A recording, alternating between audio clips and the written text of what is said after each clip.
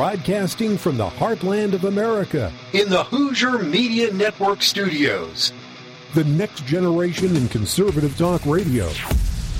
This is the Voice of Reason with Andy Hoosier. Yes, indeed it is. Welcome into it. It is hour number 2 of the Voice of Reason's weekend edition, broadcasting from coast to coast, live all over the interweb on a global level. And, of course, your podcast plus radio, TV, live streaming, however you watch or listen to the program. It's wonderful to have you with us here as we are the groundbreakers. We are the trend setters. We are the patriot on the prairie. We are the ones that set the tone for the rest of the weekend.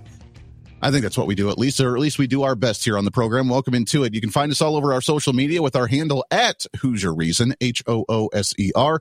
No I in Hoosier, H-O-O-S-E-R Reason on our social media with that handle on, Facebook and YouTube and the Tweety and the Instagram and the Getter and the TikTok and the Truth Social and the LinkedIn and the Snapchat. Did I miss any? I don't know. Chad, is that all of them? I think that's about all of them. So you can find me all over there, plus our website at HoosierReason.com.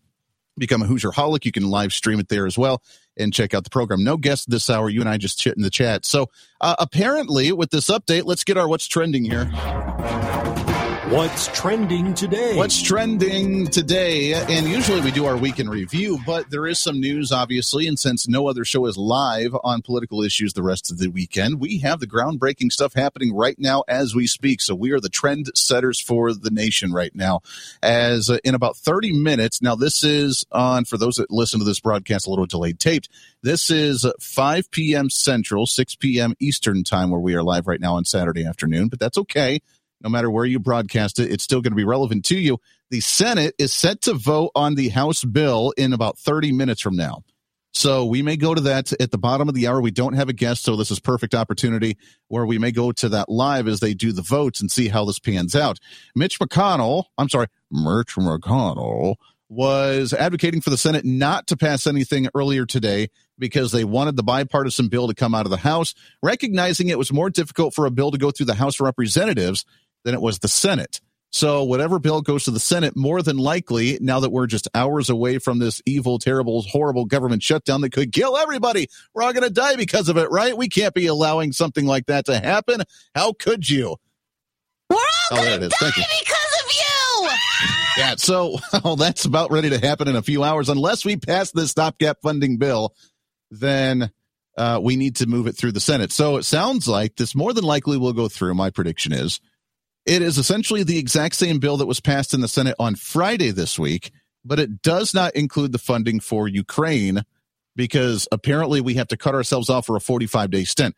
It is a bill that keeps current funding levels from 2023 for the next 45 days until we finish off the appropriations process. According to Kevin McCarthy, who spoke earlier today after passing this bill, says it funds about 70% of the federal government's appropriations, and that it is the conservative thing to do to vote on this by keeping and maintaining current spending levels as Mr. Conservative, who doesn't cut any spending at all. And apparently that's a conservative way to do this. Just moments ago on the House floor, we passed by overwhelming numbers the ability to keep government open for the next 6 weeks. We've got to understand why we are here. The Senate has produced not one appropriation bill through the floor. The House, more than 70% of discretionary spending has now passed. I do not believe our troops need to be punished for us not getting the work done. So I ask Congress, we'll stay in session the next 2 weeks, continue to work to get this done. But you cannot look the men and women in our military in the eye and ask them why they are not going to be able to pay their bills because the Senate hasn't done their work. Yeah, okay. So Kevin McCarthy has taken a very interesting approach to this. He has definitely passed blame off to everybody else except for himself and his own caucus. He has passed blame to the military, to the Democrats, to Joe Biden. He's passed blame off to every single other group except for himself and the Republican caucus. The Republican caucus, which was the vast majority of who voted against this thing earlier today, where 91 votes came out in the noes, and only one of those was a Democrat. 90 Republicans voted against this thing because it keeps current spending levels, which the Republicans, including Kevin McCarthy, remind you, agreed that they would not do a continuing resolution at the current spending levels for 2023. They would do it to like the 2019 levels prior to COVID-19. And he obviously caved on it, just like he caved on the debt ceiling bill earlier this year, where he says he's Mr. Conservative because we got something done. The only thing it doesn't include is the Ukrainian funding. So Democrats more than likely will support this bill in the Senate.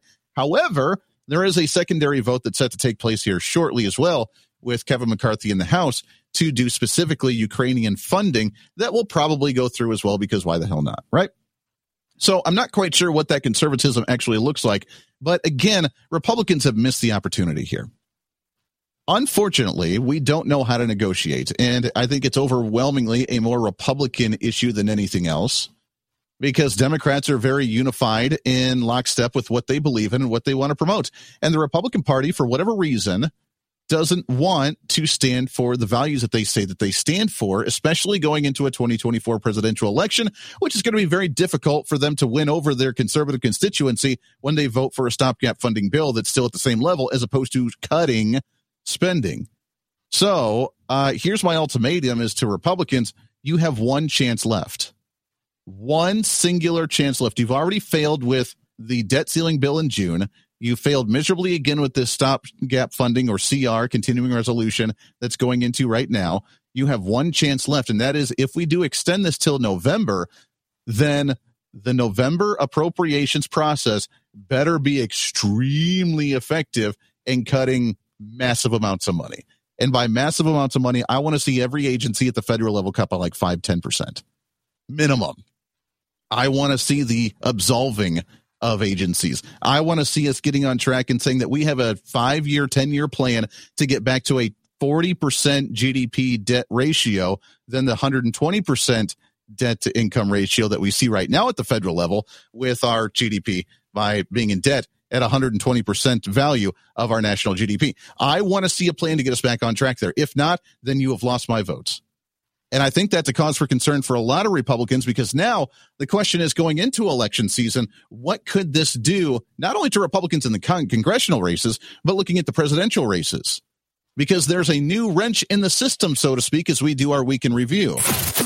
It's your week in review. And I have to ask you with how frustrated many Republicans are, and I'm not just the one resonating here, just like trying to be the absolutionist on the conservative side, although we need to take some dramatic steps in our budget. I am curious on how dedicated you are to a party that that seems to struggle, and I have to put this nicely because I still am a Republican, but how dedicated you are to a party that continues to not do what they say they're going to do. There is a new third-party candidate coming out relatively soon on the presidential side that's gaining a lot of traction that I think could be pulling from a lot of Republicans. Now, that being said, as you know, on this program, I have been a strong advocate, and I get this from my mentor that really raised me when I started getting into radio. And many individuals may know the name, although we don't have a radio affiliate in Colorado yet. We're working on some. We have a lot of listeners through the podcast and live streams out in Colorado where I grew up. But a guy by the name of Mike Rosen, he was a talk show host out there at 850 KOA, the big 100,000-watt blowtorch in Denver, Colorado, for many, many years. I listened to him all through high school, and I had the great honor of interning for him when I first got into radio broadcasting. And I interned for him for 6 months when his internships were usually only 3 months, but he wanted to keep me on. Wonderful individual, and taught me so much that I know now on the radio and I try to implement on this program. And one of the biggest things that he was known for in his broadcast was an article that he had written for the newspaper out there that was titled Party Trumps Person. And it's a very controversial thing, especially for my generation, where they're like, I'm so tired of the two-party system, we need to get away from that. And while I understand that sentiment, we also understand that right now the parties have the power, have the money, and have the influence to actually be effective in Washington, D.C. And what I've tried to advocate is to carry that torch now that he's retired and not on radio any longer, is to try and hold that mantle, carry that torch, and continue on with that agenda, but take it to the next level by not just saying that by voting the party in the general election, but trying to win back over people that have left the party. Because libertarians, constitutionalists, the limited government individuals that used to be Republicans, or at least more aligned with Republican values, are needed right now. And if we all banded together, while I understand why the libertarians ran away from the party, if we work together, conservatives and libertarians could very easily overwhelm and run out the establishment, deep state, moderate rhino hacks out of the Republican Party. And it would be done very easily, just like that. But libertarians have a grudge against the GOP. Totally understand why. But we need to bring them back into the fold. The Constitution Party, bring them back into the fold. Let's reform the Republican Party to make sure what it was intended to be, which was a conservative, limited government, free enterprise party that can actually be effective in Washington, D.C. We have to get back to that level. Because right now, we're going to see a third-party candidate that could really throw a wrench in the system. And the question is he going to take away from the Democrats more, or is he going to take away from the Republicans more? As an announcement set to be made officially coming up early October. Hi, everybody. I'm going to be in Philadelphia on October 9th to make a major announcement at the very birthplace of our nation. I'm not going to tell you right now exactly what that announcement will be. I can say, though, that if you've been waiting to come to one of my public events, this will be the one to come to. I'll be speaking about a sea change in American politics and what your part and my part is in that change. A lot of Americans who had previously given up any hope that real change would ever come through the American electoral process have begun to find new hope in my candidacy. And I understand the deeply felt concern that people have about the way corruption has overtaken our government. It's in the executive branch, it's in Congress, it's in the leadership of both political parties. And so some people feel a kind of cynicism alongside the hope, or they lose hope entirely because they've been disappointed so many times. I want to tell you now what I've come to understand after 6 months of campaigning. There is a path to victory. The hope we are feeling isn't some kind of trick of the mind.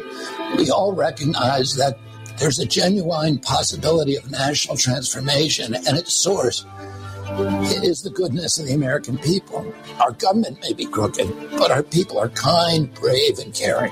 That goodness is stronger than the divisions that are keeping us all apart. I see it every day on the campaign trail, and the more I see it, the more I trust it. And the more I trust it, the more the path to victory becomes visible. So how are we going to win against the established Washington interests? It's not through playing the game by the corrupt rules that the corrupt powers and the vested interests have rigged to keep us all in their thrall. Instead, we're going to have to rewrite the assumptions and change the habits of American politics. We're going to tap into a mighty surge of people power to reclaim an honest, peaceful, just, and prosperous America. So I am inviting you to join me in Philadelphia on October 9th. There I'll share with you our path to the White House and how we can all participate in healing our nation. All right, so that was Robert F. Kennedy Jr. That was his announcement, and according to the headlines is that he's planning on jumping ship from the Democrat Party, which he said he did not want to do, having the Democrat Party been the party of his uncle, of his father, and other elected officials among the Kennedy family, but going independent and running in that third-party race. Who is it going to take away from? Now, he's not going to win it, although there is more of an appetite for a third-party candidate now than there ever has been before as that continues to grow. But the question is, who's he going to pull away from? Who is he going to upset in this general election? That's the question we have to ask ourselves. We'll break that down when we come back here for the weekend edition here on The Voice of Reason. Lots more to get to, plus the vote from the Senate coming up in just a little bit. Stay right here. This is The Voice of Reason with Andy Hoosier.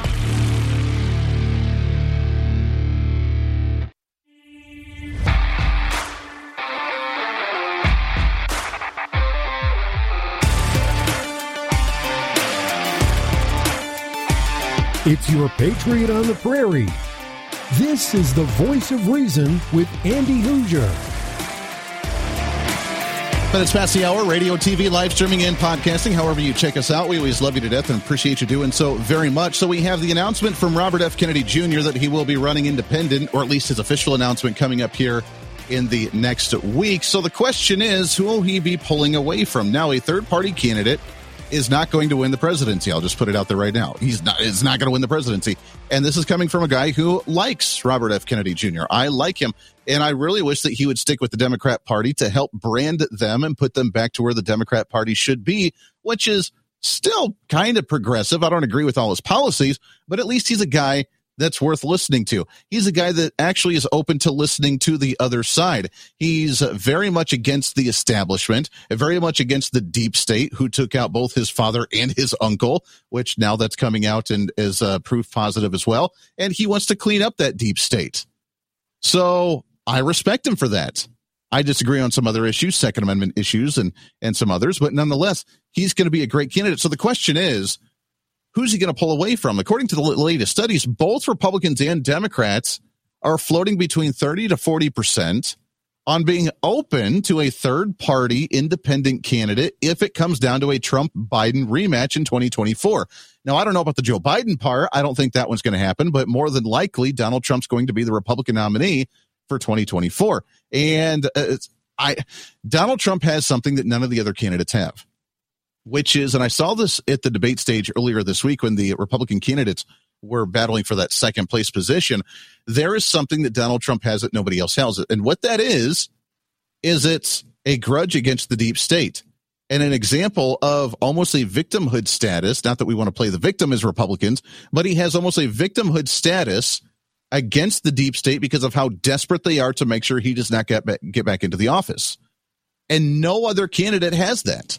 Now, the closest one to that would be a Vivek Ramaswamy, who's open to shutting down the government, open to abolishing and absolving some of the departments and agencies, open to fighting against the deep state a little bit tougher than some of the other candidates, because most of the other candidates on the debate stage right now are politicians. They've been inside the system, and Vivek is another one that has not been. He's been on the outside. So he would be the closest, I guess. But Donald Trump has a proven record of the deep state coming after him tenfold with the impeachments while he was president, with the 4 indictments he's going through right now, with them completely coming up with fabricated accusations about him inflating his real estate values during business dealings, building the Trump empire, because they totally don't understand the process of saying, hey, I'm going to go get a bank loan, so I'm just going to tell them it's worth $300 million. It's not really, but I'm just going to tell them it is, and they'll put it in and just do their thing. I don't know about you, but if you've ever had your property appraised, that's not how that works. You just don't give them a random number. They actually come out and do an appraisal. What a wild concept, right? So they're coming after him bad because of the desperation to make sure he doesn't get the nomination, when the media and the Democrats are now starting to admit that really he's going to be the nominee. And the only way he's not going to be the nominee is if they remove him from the ticket by throwing him in jail or doing whatever they can through the courts. That being said, I don't know that many Trump supporters will be walking away, even for a third-party candidate like Robert F. Kennedy Jr. And right now, the Republican Party has near 70% support for Donald Trump. But that other 30% is up in the air. A lot of never-Trumpers out there, and with the more drama, at least according to the media and the Democrats, they're hoping will be enough to deter them away. At the same time, though, the Democrat Party is pretty broken.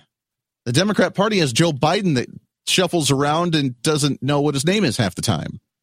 And the only replacement that we're seeing floating around out there is either a Gavin Newsom that has a horrendous record as the governor of California, or a Michelle Obama that has no political charisma or no political career or no experience whatsoever, but just has the approach and the appeal of being another Obama. So they're broken. So who would an RFK Jr. actually deter and pull away from? He's not going to win. The question is, who does he pull away more of for that candidate to lose is going to be the big question. And we'll see what happens as it gets closer. Lots more coming up. Stay here. This is The Voice of Reason with Andy Hoosier.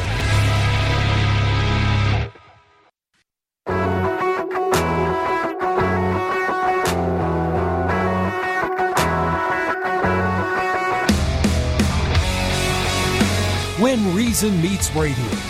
This is The Voice of Reason with Andy Hoosier. I want to tell you about my friends over at Americans for Prosperity. As you know, we're still battling massive inflation across the nation, near 15 to 20% over the past 3 years under the Biden administration, almost 30% inflation on food alone. That's only going to get worse, by the way, as they work on the Farm Bill, and they want to sink in another $1 billion into the SNAP program, a.k.a. food stamps. That's going to raise the inflation on food even more. It's already expensive just to try and go to the grocery store and get the basic needs that you need. It's harder and harder just to buy the essentials. And it's time to unleash economic progress across the nation. That's why Americans for Prosperity have launched their massive nationwide campaign They've been doing it all summer long, calling out the Bidenomics for what it really is, which is failed economic policy. The real fact checkers are here. It is time to let the people know what's really going on. Be part of the Bidenomics is broken campaign by letting everyone know about the truth on what's going on with the economy. And you can be part of it. You can help out with this. And it's vital now more than ever. As we go into an election season and we still have Joe Biden out there thinking that Bidenomics is a good thing, we need to wake people up, whether it's helping knock on doors, making phone calls, financially supporting the organization, or just talking to people in your friends, family, neighbors around the corner. It's time we bring some truth, reason, and common sense back into the economy. That's what's happening with Americans for Prosperity. They are the country's largest grassroots organization with chapters in every single state and over 4 million advocates nationwide. For more information on what you can do to help out with the massive nationwide campaign for truth, or just to get the information to take it to the streets and help out by talking to the average person, you can find all the information online at AmericansForProsperity.com. I'm sorry, AmericansForProsperity.org. AmericansForProsperity.org. You can also follow them on their social media with your local chapter in your area at AFPHQ. Again, that's AFPHQ. Help reignite the American dream by calling out the failed Biden economic policy for what it actually is, and do it with Americans for Prosperity. All right, we have the elected officials in the Senate. Looks like they're doing their roll call right now. As they slowly trickle into the Senate floor, they'll be making their votes here on the government shutdown. Now, if I remember correctly, and I don't have this in front of me, but I believe that because this is a funding bill and a debt bill, or at least some type of funding bill, they have to hit a 60% threshold, which could make this more difficult. I could be wrong on that. Maybe it's a simple majority, but I believe that this one needs to be a 60% threshold, which means if there are a few Republicans that do not get on board with this because, well, it's really a lot of funding and a lot of spending, the Rand Pauls, the Ted Cruz, the Mike Lees, if those individuals are strong enough to vote no on this one and are okay with shutting down the government, then we can actually make a difference here, and we could see a government shutdown. Oh, mon Dieu. Now, what that could actually mean, I'm looking at some of the comments on some of the live streams here, so let's talk about this for a second, shall we? What's in the mailbox? Let's go to the mailbox and let's look at some of the live stream comments, because some are concerned about maybe Medicare or Medicaid benefits or the SNAP program benefits if you get your food stamps or if you get your Social Security, or what this could mean for some of the social services. I want to remind you that when a government shutdown happens, the government themselves gets to decide, primarily the executive branch. Why? I don't know. The Congress holds power of the purse. You would think they would make that decision, but they don't. The executive branch, primarily the president of the United States, gets to decide what stays open, what gets funded, and what does not. And this is a very political thing that is used every single time. If you remember, the last big one that we had was under the Obama administration. And if you remember, there was a scare because all of the memorials, all of the tours, all of the public areas of all of the statues and everything else in Washington, D.C., they were all shut down. You can't tour through the White House. You can't tour the Korean Memorial. You can't tour the Washington Memorial. You can't tour anything. All those veterans that wanted to go and see their memorial wall, they weren't allowed to do so. And it was done because the Obama administration decided that's what they were going to cut in funding. They were not going to allow them to stay open and furlough those workers to continue on. That was a decision made cognitively by the president of the United States. Why? Because they wanted to shut down something that hurt the American people, to put the political pressure on Republicans to fund a continuing resolution or to open up the government again. That was the president. They have that choice. So if you don't receive your benefits in some way, shape, or form, it's because they chose not to allow that to happen. They chose not to send out that paycheck for your Social Security or for your Medicare or Medicaid or for your food stamps. They willingly, openly chose to do that. It's not because that's just what happens. They can still front the paycheck for you. Military workers still get furloughed. Everybody still gets paid. They still get taken care of. A government shutdown is not a bad thing. It's not this terrible, horrible, scary thing that we hear about all the time. Shut the damn government down. They had an entire year to work on a federal budget. They didn't hit the deadline, shut down the government, and do it in a way where conservatives, according to them, that want to cut out wasteful spending, have an opportunity to cut out wasteful spending. I want to see the budget go down. Just like Kevin McCarthy said early on when they passed their version of it earlier today, he said that we did the conservative thing by funding things at the same level of 2023, and apparently that is a conservative move. It's easy to be a conservative that wants to do nothing, but I believe America wants to find the conservative that can make government work efficiently, effectively, and accountable. And that's exactly what we're doing in our appropriations process. No, you're not. In the wasteful spending, in the wokeism, no, most importantly, secure our border. And so, okay, we got to stop right there. Kevin McCarthy, he tried to use that tactic yesterday, or on Friday at least, and said that the first one that failed in the House Representatives on Friday, that said that if you don't support this stopgap funding bill, this continuing resolution that had border protocol in it, that had some additional funding going to the border, if you don't support this one, then guess what? You are siding with Joe Biden and you're advocating for open border policies. That was the tactic that he used. And he used it on Republicans and conservatives, not on Democrats. Again, what side are you on here, Kevin McCarthy, Mr. Conservative? What side are you on trying to bully conservatives into voting for a bill that's going to spend a lot of money just so you can get a little bit of border funding that, by the way, had ties to give amnesty for the illegal immigrants that have come in under the Biden administration? What side are you on here, Kevin McCarthy, as opposed to giving that ultimatum to the Democrats and saying, look, this is what we're going to do, is to cut spending? According to Axios.com, there were 4 different options for the government to do. This was before the House ended up voting for their bill a little bit ago, earlier today, where they had 4 options. And this is what Kevin McCarthy said. Number 1, they could pass a GOP-led spending stopgap plan, which to me, I would think a GOP stopgap funding bill would be less money. Maybe the 2022 levels, maybe the 2019 level of funding. Maybe we just say for every week that we don't fund the government, we actually do a 1% decrease. And every agency that gets shut down, we have an opportunity to tell the states to pick up that slack, dissolve it at the federal level, allow the states to maintain it. And that way it's more efficient. And we can start cutting out some of the federal government levels. What a concept, right? But that was one option, which he decided not to do. Number 2, dare Democrats to vote against a short-term bill that keeps current funding intact but attaches disaster relief, which is what we ended up going with. A short-term bill that keeps the same level. It puts $16 billion additionally into emergency relief funding, and it does not fund Ukraine, which is why Democrats are in the hubbub right now. Number 3, eat the Senate bill that includes the Ukrainian funding, which they didn't do, thankfully, but not a whole lot of change. Or 4, face a government shutdown. Those, according to Kevin McCarthy, were the 4 different options. And while they were debating this earlier today, they essentially took the Democrat bill that included the Ukrainian funding, removed that, and then passed it on the same way, because he hung out the golden carrot to the Republicans and said, we won't fund Ukraine if you just go ahead and do everything else.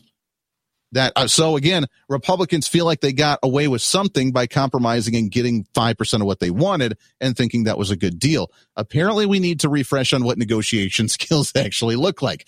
On the Democrat side, however, they are causing their own mini insurrection apparently today, as while they were discussing the potential government shutdown and stopgap funding bills, the very left-wing radical socialist Democrat Representative Jamal Bowman ended up pulling a fire alarm to try and delay the vote on the Republican spending bill that they were discussing. Oh, yeah. Now, I want to refresh your mind again back on January 6th, where we have people sitting in jail. We have an indictment on Donald Trump. We have an impeachment on President Donald Trump regarding a quote-unquote insurrection, meaning we infringed upon the duties of Congress to act or to do their job. We now have a Democrat representative who according to New York Post, pulled a fire alarm in a House office building earlier today on Saturday as Democrats tried to delay the vote for the Republican stopgap funding bill. He, according to the report, Bowman, quote, pulled a fire alarm in the cannon this morning, according to the spokesperson for the GOP-controlled administrative committee. In a statement from Bowman's office. They said the congressman did not realize he would trigger a building alarm as he was rushing to make an urgent vote. The congressman regrets any confusion. Chad, jump on here for just a minute, will you? There is a video and a picture of him walking down the hall, walking up to a wall, literally pulling the fire alarm to stop the vote on a Republican bill because he didn't want a Republican bill for the lack of funding that it had for all the programs, in order to evacuate the area, willingly pulling it. In their office says that he regrets any confusion and didn't know it would trigger a building alarm. Chad, what happens when you pull a fire alarm in a building? What does that cause? That causes me to put my fingers in my ears because it gets really loud. Yeah, it gets really loud, and it would actually cause people to evacuate, stop what they're doing, in an investigation to see where the fire is, right? Like, that's the whole purpose of a fire alarm, right? Yeah. Oh, no, apparently not. That's just confusion. Sorry, didn't mean to do that. We just didn't want you to vote on that bill that's really crappy. I could be wrong, but I'm pretty sure that constitutes as like some form of insurrection or not allowing Congress to do their job. When's he going to jail? This is the Voice of Reason with Andy Hoosier.